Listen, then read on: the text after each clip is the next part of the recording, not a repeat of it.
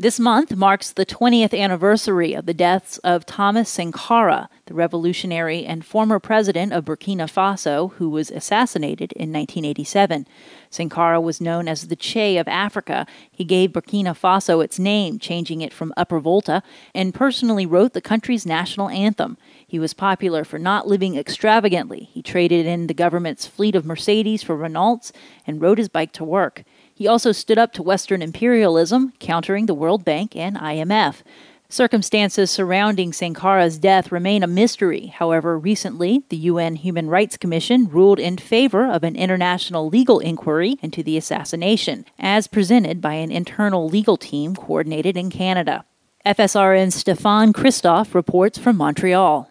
Thomas Sankara remains a symbol of progressive social movements throughout Africa, as the 1983 revolution of Burkina Faso presented a vision of self-reliant development within Africa, strikingly different to the African development models prominent today. Burkina Faso, formerly known as Upper Volta, renamed after the 1983 revolution to mean the land of dignified people. Sankara's fiercely independent economic and political platform sent shockwaves throughout Africa, winning Sankara powerful enemies in France and the United States. On the 20th anniversary of Sankara's death, the circumstances remain unclear, although a recent ruling from the UN Human Rights Commission points to the current president of Burkina Faso as implicated in the assassination 20 years ago. Jonid Khan is a journalist with La Presse newspaper in Montreal, the largest French daily in North America. Sankara was president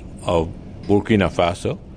He represented in those days, when apartheid was still holding sway in South Africa, a new hope for African development, because he came in with very basic, simple principles like self-reliance, that his country could not develop if it continued to depend on outside support, that the first resource to tap was all its internal energies, the energy of the people and the energy of the country. The coordinator of the International Political and Legal Campaign in Montreal, Canada, working in tandem with the UN Human Rights Commission to establish an international inquiry into Sankara's death, has been at the center of a local controversy. Aziz Fall, the international point person for the case of Thomas Sankara, has reported to have received death threats by phone and mail, sparking wide coverage in media outlets in Quebec and France. We won a major victory at the UN, and this major victory is actually a legal precedent against impunity.